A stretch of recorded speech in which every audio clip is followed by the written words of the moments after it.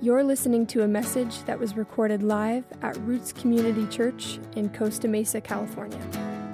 Roots exists to celebrate the glory of God through lives transformed by the gospel of Jesus Christ. For more information about our community, visit us at rootschurch.net. Father in heaven, before we attempt to read your word and understand it, we're asking that you would convince us that we need it. What good is food before us if we don't think we're hungry? So God, would you grant a desperate hunger for your word? Would you grant an appetite for grace? And by your mercy, would you strengthen our bones? Would you lift our drooping hands? Would you encourage our troubled hearts as we look upon your word? Man shall not live by bread alone, but every word that proceeds from the mouth of God. May it be so for your glory and our joy. Amen. Genesis 43, we're going to read the whole chapter. Now the famine was severe in the land. And when they had eaten the grain that they had brought from Egypt, their father said to them, "Go again, buy us a little food." But Judah said to them, "The man solemnly warned us, saying, 'You shall not see my face unless your brother is with you. If you will send our brother with us, we will go down and buy food. But if you will not send him, we will not go down. For the man said to us, you shall not see my face unless your brother is with you.' Israel," that is Jacob, "said, 'Why did you treat me so badly as to tell the man that you had another brother?' They replied, 'The man questioned us carefully about ourselves and our kindred, saying, Is your father still alive? Do you have another brother?' And what we told him was in our answer to these questions. Could we in any way know that he would say, 'Bring your brother down'?" Verse 8, "And Judah said to Israel, his father, 'Send the boy with me, and we will arise and go, that we may live and not die, both we and you and also our little ones. I will be a pledge of his safety. From my hand you shall require him. And if I do not bring him back to you and set him before you, then let me bear the blame forever. And if we had not delayed, we would have now returned twice.' Then their father Israel said to them, 'If it must be so, then do this. Take some of the choice fruits of the land in your bags and carry a present down to the man, a little balm, a little honey, gum, myrrh, pistachio nuts, and almonds. Take double the money with you. Carry back with you the money that was returned in the mouth of your sacks. Perhaps it was an oversight. Take also your brother and arise,'" verse 13, "go again to the man. May God Almighty grant you mercy before the man, and may he send back your other brother and Benjamin. As for me, I am bereaved of my children. I am bereaved.'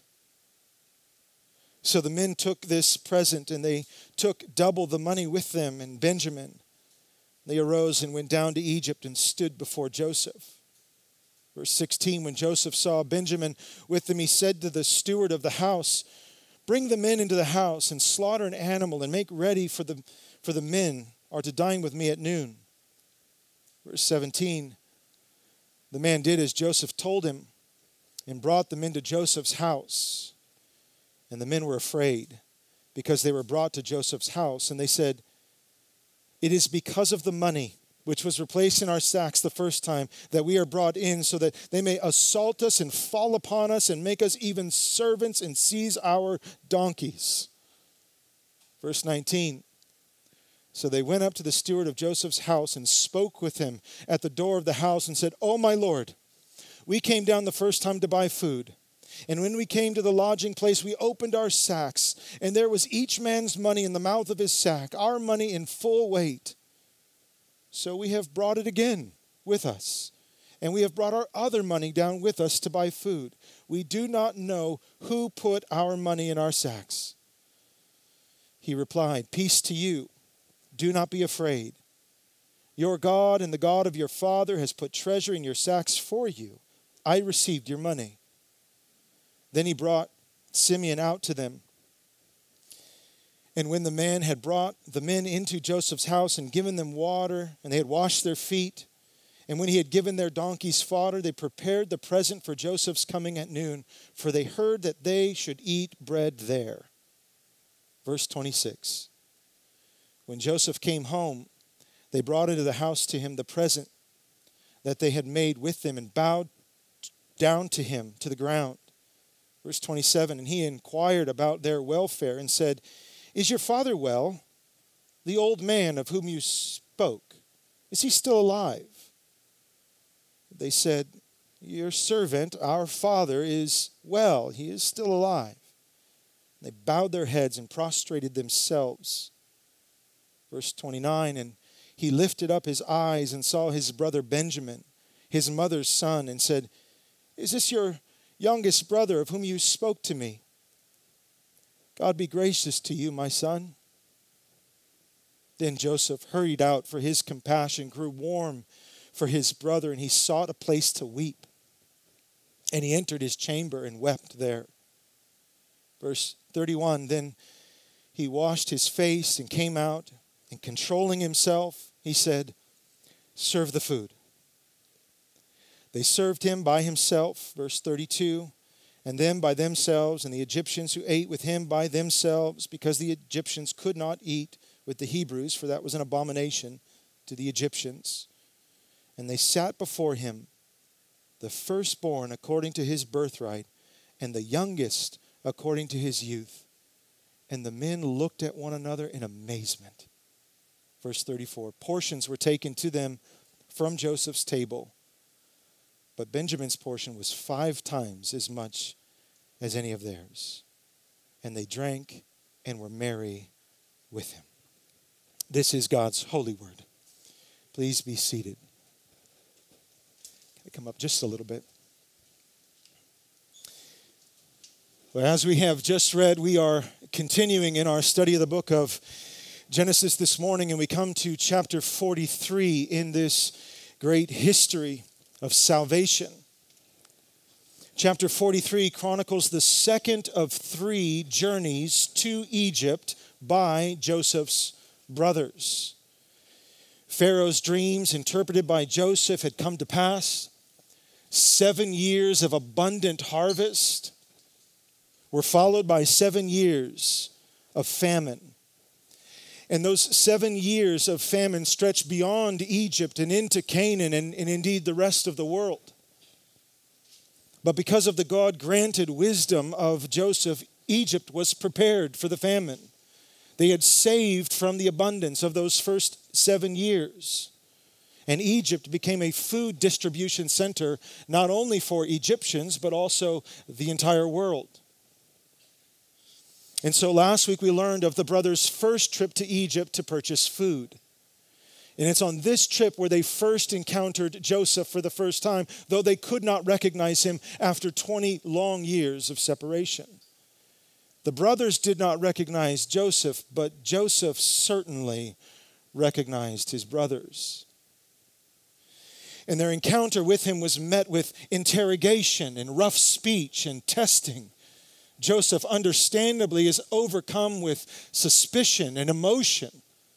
What are the ambitions of these brothers of mine?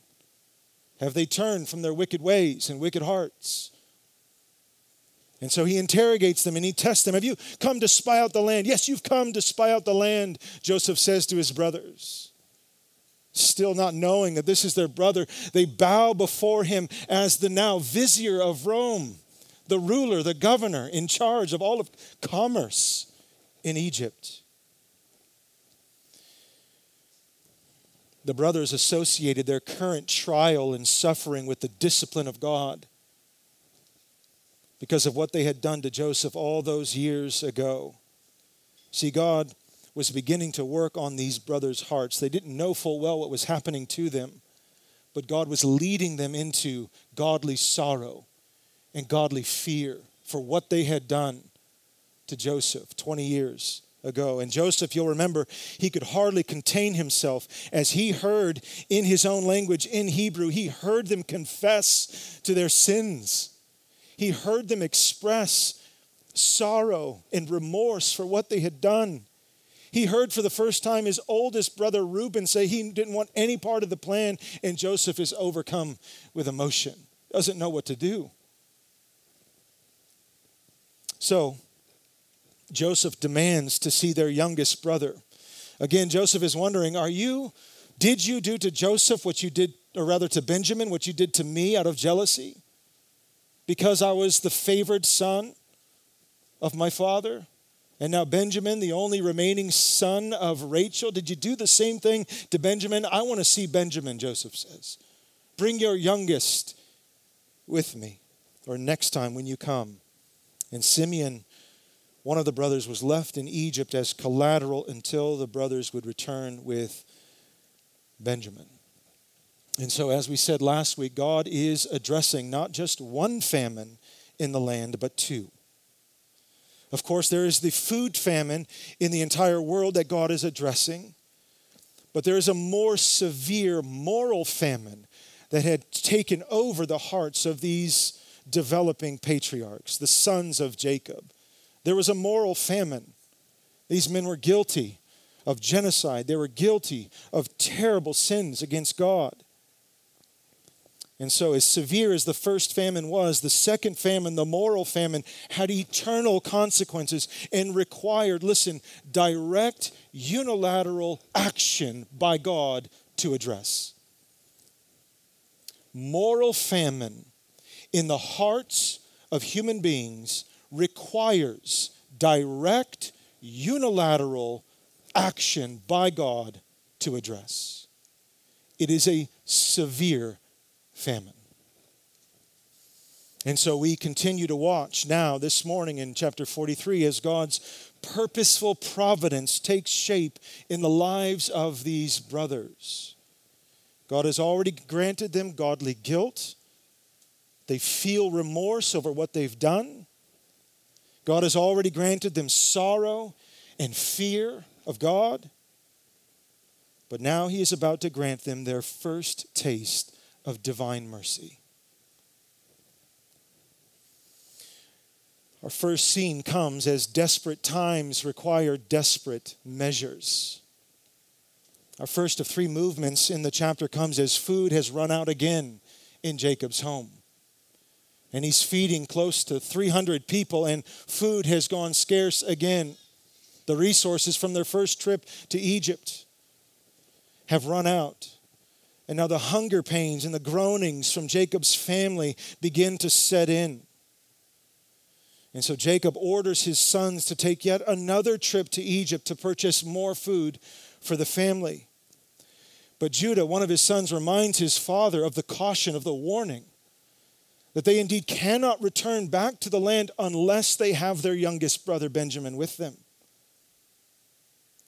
The vizier, the ruler of Egypt, has forbidden us to return, and we will not return back with food, nor with Simeon, if we do not bring Benjamin. That is our only hope. And so Judah pleads with his father. Look at verses 8 and following. Verse 8 says, "And Judah said to Israel his father, 'Send the boy with me, and we will arise and go, and we will live and not die, both we and you, and also our little ones.' Judah says to his father Jacob, 'I will be the pledge of his safety. From my hand you shall require him. If I do not bring him back and set him before you, then let me bear the blame forever.'" Verse 10, "If we had not delayed, we would have now returned twice." Again, we are seeing in Judah and the others a fear of the Lord that is beginning to overcome the desire for self-preservation. I mentioned last week that this is a sign of maturity. when godly fear begins to overcome the desire, the natural desire for self-preservation. And when godly fear overcomes self-preservation, true courage is the result. Listen, true courage does not come from within.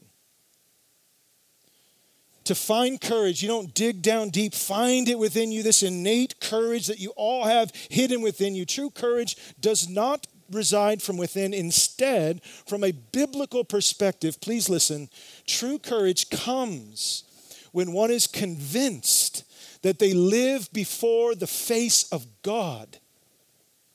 And therefore, the need to self-preserve is replaced with the need to bring glory to God's name regardless of the cost. If you are convinced that God is the creator and the sustainer of your very life, and you have this reverential fear before his face, this need or this desire to self-preserve begins to eke out of your system. You don't need to self-preserve if God is preserving your very life, if indeed he has numbered your days. And so Judah is feeling this. He's feeling this godly fear, this living before the face of God, and it's replacing this desire for self-preservation. And he says to his father, I will be the pledge for his safety. Put this on me. If I do not come back with Benjamin, your youngest son, I will carry the blame forever. I will carry the shame upon my face. Godly fear is replacing self-preservation. And so Jacob then reluctantly agrees to send Benjamin with Judah and the others. What other choice does he have? There is no food. Hunger produces desperation, doesn't it? Jacob has been desperate before. This is not our first time reading about Jacob, the third of the three major patriarchs. He's been desperate before. Remember when he was about to meet Esau, Jacob? I don't know when we covered this. Remember how fear had infused his entire body? Because Jacob, remember, was the one who swindled his oldest brother Esau out of his birthright and his blessing. And do you remember Esau's last words to Jacob? I'm going to kill you. As soon as we bury Dad, I'm going to find you and I'm going to kill you. That's Esau's last words to Jacob. And so when Jacob finds out that he is going to cross paths with Esau, he is fearful. He is convinced that he's a goner. And so what does Jacob do? He prays in desperation. And he says, O God of my fathers, I am not worthy of the least of all the deeds of steadfast love and all the faithfulness that you have shown your servant. Please deliver me from the hand of my brother. He is pleading for mercy. He is not pleading for justice. Justice would be the overcoming of Jacob and his family, the plundering of all of the resources that Jacob stole from his brother. Jacob is not pleading to God in his moment of desperation for justice. He is pleading for mercy. Jacob then sent Esau a bunch of gifts. Remember this? This is before the famine when Jacob was a really wealthy man. He had all of these flocks. And he says, send a herd of goats, then a herd of sheep, then a herd of lambs and bulls. And basically, I want to communicate to Esau that I am paying back the blessing I stole, in hopes that Esau knows that my intentions are not bad, not ill, but I want to reconcile. I want to repent. And so, here in this text, Jacob again, in this moment of desperation, is calling upon God for mercy. And so look at verse 11 now in our text. Then their father Israel, Jacob, said to them, if it must be so, then do this.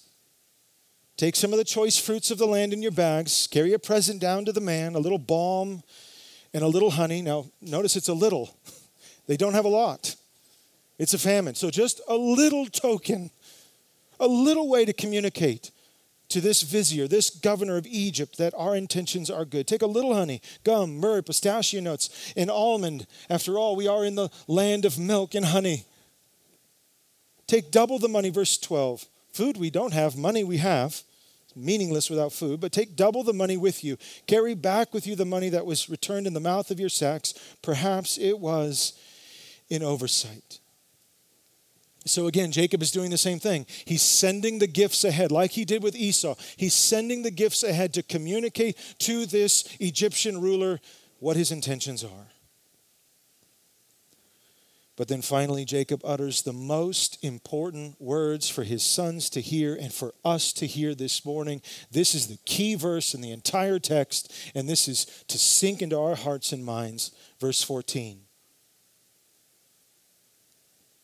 Jacob says, may God Almighty, may El Shaddai grant you mercy before the man.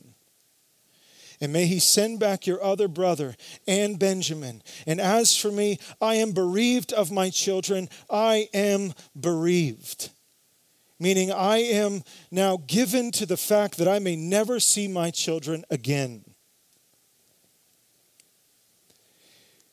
See, Jacob knew from experience that you can and should make every effort to do the right thing. But at the end of the day, it is God who grants mercy to his people. It is God who grants mercy, compassion, favor to his people. Notice that Jacob doesn't call on El Shaddai to grant his sons justice. Justice would not have gone well for these 10 brothers. Just like justice would not have gone well for Jacob when he was in his bind of desperation before Esau. No, Jacob does not call for justice from El Shaddai. He calls for God Almighty to grant mercy. And at the end of the day, this is our and their only hope, the mercy of God. Let me just apply this briefly before we move on for your ears and mine. At one point or another, beloved saints of God and visitors and friends, God will bring all of his people to this same place of desperation, where our only hope is the granting of God's divine mercy. God will bring all of his people to a place where we become utterly convinced that horses and chariots cannot deliver, where money in the bank or prestige or reputation from the past will only mock you in your present moment of trial. God will bring all of his people to a place where education and intellect falls sorrowfully short to rescue. God will bring all of his people to a place where they declare that the only thing they can depend on in the entire universe is the mercy of God Almighty. And so, we'll talk more about that in just a moment. Desperate times called for desperate measures. And now our next scene comes with an unexpected invitation, which is an understatement. This is an unexpected invitation. Joseph now sees his brothers, and we don't know how this happened. Joseph is on some perch, right, in Egypt. He sees his brother's caravan coming. Obviously, he knows it's them. He knows their mannerisms. He knows his brothers. He sees them coming. They don't see him. But then Joseph then commands the steward of his house, who is an Egyptian steward, to slaughter an animal, to make a feast ready, and invite his brothers in over to his house for lunch at noon. Now, this invitation for lunch at the home of the viceroy, the the vizier, the ruler, the governor in Egypt, is unsettling for the brothers. This is not like, oh, good, lunch. This sounds like a promising thing. We're in the middle of a famine, and he's inviting us over for lunch. How kind of him to do so. This would not have and was not received by the brothers at all with this kind of attitude. This was terrifying to them. Their first trip, when they met Joseph, though they didn't know it was him, was met with rough speech, testing, and interrogation. He made nothing known that there was compassion or mercy at all in his heart. But now on their second trip, they're invited over to the governor's house for a meal? I don't think so. There's something else going on here. This smells fishy. And I suppose I'm going to regret this analogy now, but I'm going to give it anyway, and I don't recommend movies ever. But in the first Godfather, a movie I do not recommend, there's a scene in this movie where Michael Corleone, he gets word that his brother, Fredo, has betrayed the family. You remember this?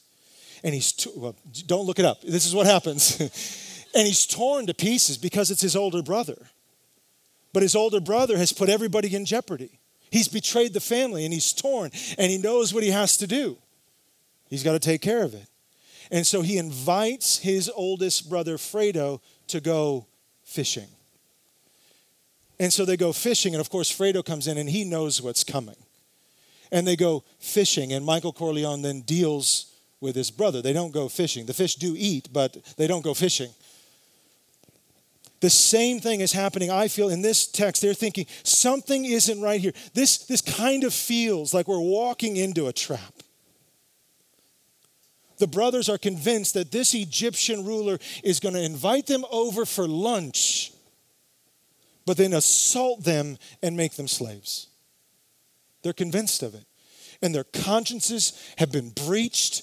They're broken. They've got godly sorrow. They've got godly fear. Now they're fearful of their own lives. And so they are desperate again. They're desperate. And they plead their case. And the first person they see is the steward of the home. And so they go and just spill the beans. Look at verse 19 and following. So they went up to the steward of Joseph's house and spoke with him at the door of the house. And they said, "Oh, my Lord," hear the panic now in their voice. They think they're going to die in this home. Oh, my Lord, we came down the first time to buy food, and when we came to the lodging place, we opened our sacks, and there was each man's money in the mouth of his sack, our money in full weight. So we have brought it again with us, and we have brought other money down with us to buy food. So they're saying, there's been a big mistake. Somebody in accounting has oversought this, and there's been a big mistake. Nobody took our money. We have the money that we came down with last time. And by the way, we're coming to do more business with you. Please know that we did not try to swindle anything from the Egyptian empire. So we have brought it again with us, verse 22, and we have brought other money down with us to buy food. We do not know who put our money in our sacks. All of that is true. Their consciences again have been pricked. They are no longer operating on mere self-preservation. Something is happening inside of them. Honesty is finally pouring out. All they have is the truth. And they are met with the mercy of God from an unlikely source. Listen to verse 23. And he, the steward of the house, replied, "Peace to you. Shalom lechem." He gives them a Hebrew idiom. Shalom lechem, little Hebrews. Do not be afraid. Your God and the God of your fathers has put treasure in your sacks for you. I received your money. They receive peace and mercy from an Egyptian pagan doorkeeper. Shalom Lechem. Kent Hughes in his commentary writes this, quote, "The steward of the home was not describing a miracle, like God dropping money in their sacks during a flyover. No, the steward knew exactly who put the money into the sacks and was not trying to deceive the brothers. Instead, his point was that their God had been at work through human agents." Oh yes, God did put the money back, and he did it through this steward, through human agents. What an unlikely source of mercy and shalom. A pagan Egyptian servant grants peace to panicked Hebrew brothers. Your God has been at work for you. So desperate times lead to an unexpected invitation, which now leads to this announcement of peace with God from an unlikely source. And finally, our final scene, the brothers find themselves feasting on God's mercy. This will be our final scene this morning. They finally find themselves feasting on God's mercy. Well, as good Hebrews, they washed their feet. They prepared their present for Joseph. They didn't have much. I don't know if you've been to a dinner party where you felt like you were, underdressed and you're sort of out of sorts, and you kind of make the thing you brought maybe puffed up a little bit more. Like, bring the honey to the front. Let them see the honey first, even though it's a little, that'll catch you. And then prop everything up. Put like newspaper under the bottom and prop everything up. That's how they're preparing this gift. And they thought that they would be eating bread. They thought that they would be eating bread in the middle of a famine. But little did they know that a feast was being prepared for them. They didn't know Joseph had already said to his servants, slaughter an animal. We are going to have a feast, not bread. A feast. Look at verse 26 and following. When Joseph came home, they brought into the house to him the present that they had with them and bowed down to him to the ground. And he inquired about their welfare and said, "Is your father well?" Literally, in the Hebrew, does your father have shalom? So Joseph is tipping his hand little by little. That would have been a Hebrew understanding. Shalom. Does our father have peace? The old man of whom you spoke, is he still alive? They said, bit still confused, your father, or your servant, our father, is well. He does have shalom. He is still alive. And they bowed their heads and prostrated themselves, meaning they got all the way down and their faces were on the ground, wondering if that's when they're going to lose their heads. With a little gift before them, pitiful.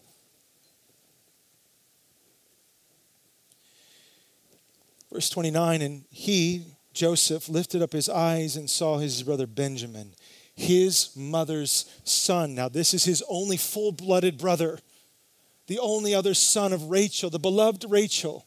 It was Joseph and it was Benjamin. They were the babies. He lifts up his eyes and he sees Benjamin, his full-blooded brother. And he said, "Is this your youngest brother of whom you spoke to me? God be gracious to you, my son." Feel the weight of that emotion. Then verse 30, Joseph hurried out.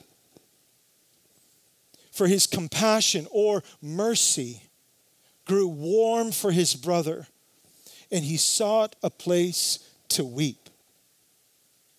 And he entered his chamber and wept there. Verse 31, then he washed his face and came out and controlling himself, he said, "Serve the food." As we've been discovering and will discover more as we finish Genesis, there is so much irony in these stories. 20 years before this moment, it was Joseph's brothers who were eating a meal while Joseph begged for his life in the bottom of a pit. They feasted while Joseph was fearfully pleading for his life. Now, Joseph is feeding them in the middle of a famine, when they are in their pit, so to speak, when they are in their most desperate need of rescue and mercy. It's Joseph who is feeding them. And obviously Joseph is overcome with emotion. What do? Your flesh wants to kill these guys.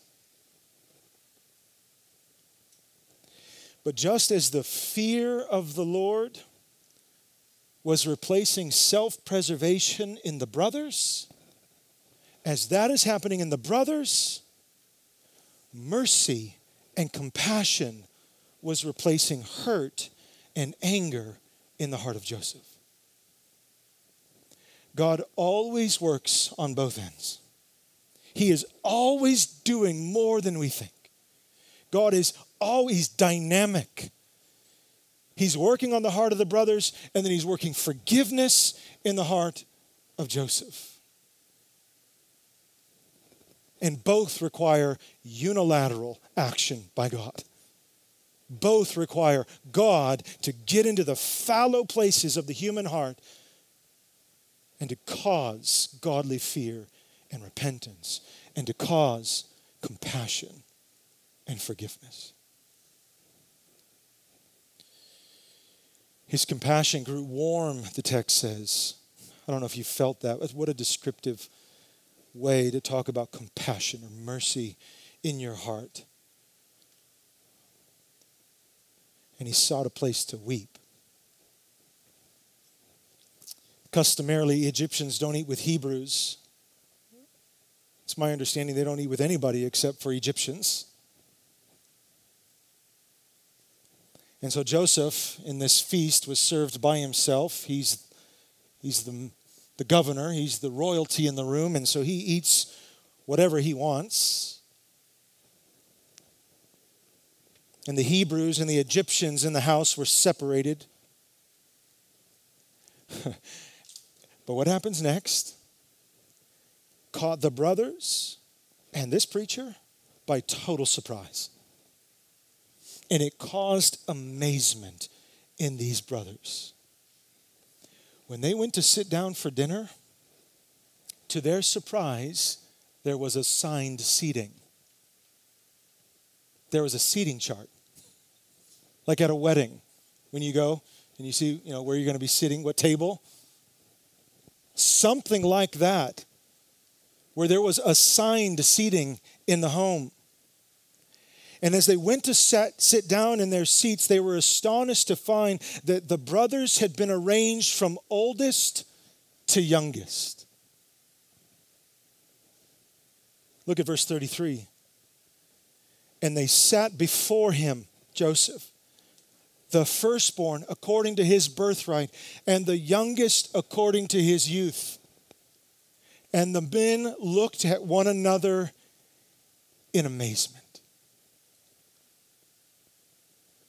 Surely part of their amazement, part of their thought process is that there must be more going on here that meets the eye. Here the brothers are lined up from the oldest to the youngest, but there is one brother missing. But he's not missing. He's the one eating right before them. So you see Benjamin, and then a gap, and then the older, and the older, and the older. And they're astonished. They're amazed. Not only that they're not eating bread, but they're feasting. And their seating chart lines up perfectly with their birth order.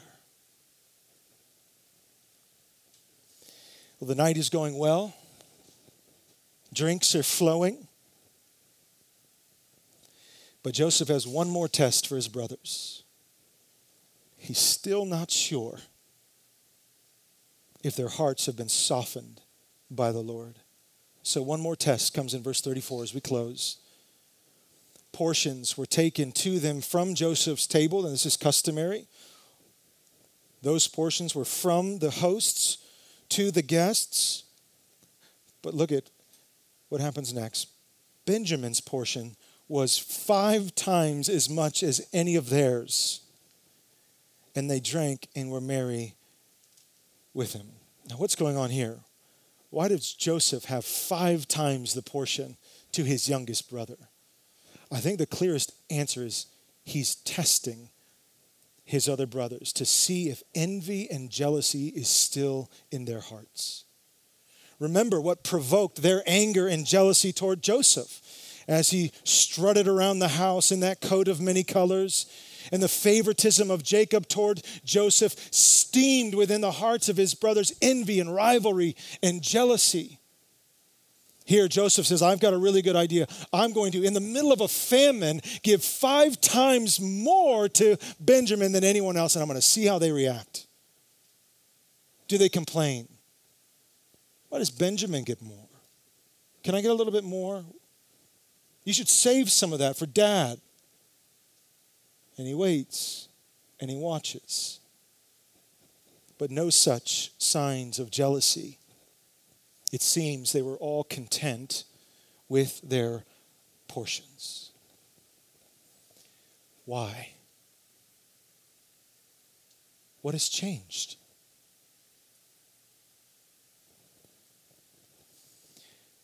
I'm convinced these brothers were not just feasting on the food before them, but also they were feasting on the mercy of God this entire journey. Remember, there are 2 famines in the land. And the moral famine had ravaged their hearts.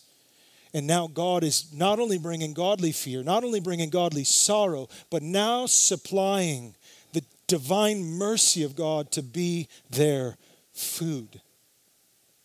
The prayer of their father Jacob had come to pass. God Almighty had granted them mercy, which, by the way, is the only way you receive mercy, is if God grants it. And so we learn this invaluable truth, invaluable principle. Experiencing desperate need led these brothers to experience divine mercy. In the middle of a worldwide famine, God was addressing again the moral famine in the hearts of these young patriarchs. And so the question is, what about us this morning? What about your hearts? What about my heart? Has God granted you to feel your spiritual hunger? Are you desperate to feast upon the mercy of God? The late R.C. Sproul writes this, quote, mercy, unexpected love and generosity cannot be showered upon us as something owed. Because mercy that is owed is not mercy but obligation. Mercy can be given only to those in a desperate situation who cannot help themselves and lack the capability to earn or pay it back. That's exactly the place these boys are in. They are in a place of desperate need and they cannot pay back what they are receiving. And there is no better way, Sproul says, no better way to describe our situation apart from Christ than utterly and hopelessly desperate. So then Genesis 43 shows us, doesn't it, how God Almighty caused desperate hunger for his mercy in the hearts of Joseph's brothers. They were brought to the end of their abilities. They were at the mercy of God, and they found a God who is full of mercy. As we close, I realize we live in a fast-paced culture, a bubble that is Orange County. And we're constantly looking for life hacks. We're constantly looking for supplements. We're constantly looking for, a few years ago, I remember I was at Mother's looking for like supplements that help me think clearer. Like brain food, right? Like, is there a way to like turn this thing on by just taking a pill? I think often we treat mercy and grace like a supplement. Like Jesus is like a wheatgrass shot. He's like an additive to my life so I can be healthy. Beloved saints, especially those of you who are not Christians and you're very curious about what Christianity is, please listen. The Bible is crystal clear. Jesus Christ is not a supplement. He's a substitute. He's the substance. He's the replacement. He's the only hope of life and death. The mercy of God through the sacrifice of the Son is not a supplement. It's not an additive. It's not a little prayer in the morning and the rest of your life is your own. No, it's all or nothing. It's desperate need. If you don't need him, you won't want him. Oh, beloved, pray for the desperate need of his mercy to come in. Don't hear another sermon and go, oh, the mercy of God, sprinkle it on my life. No, pray for a heart cut wide open, a soul ready to drink. Pray that God would make you aware, and here's a very bold prayer. Make me aware of my ongoing need for mercy. That's scary and good for your soul.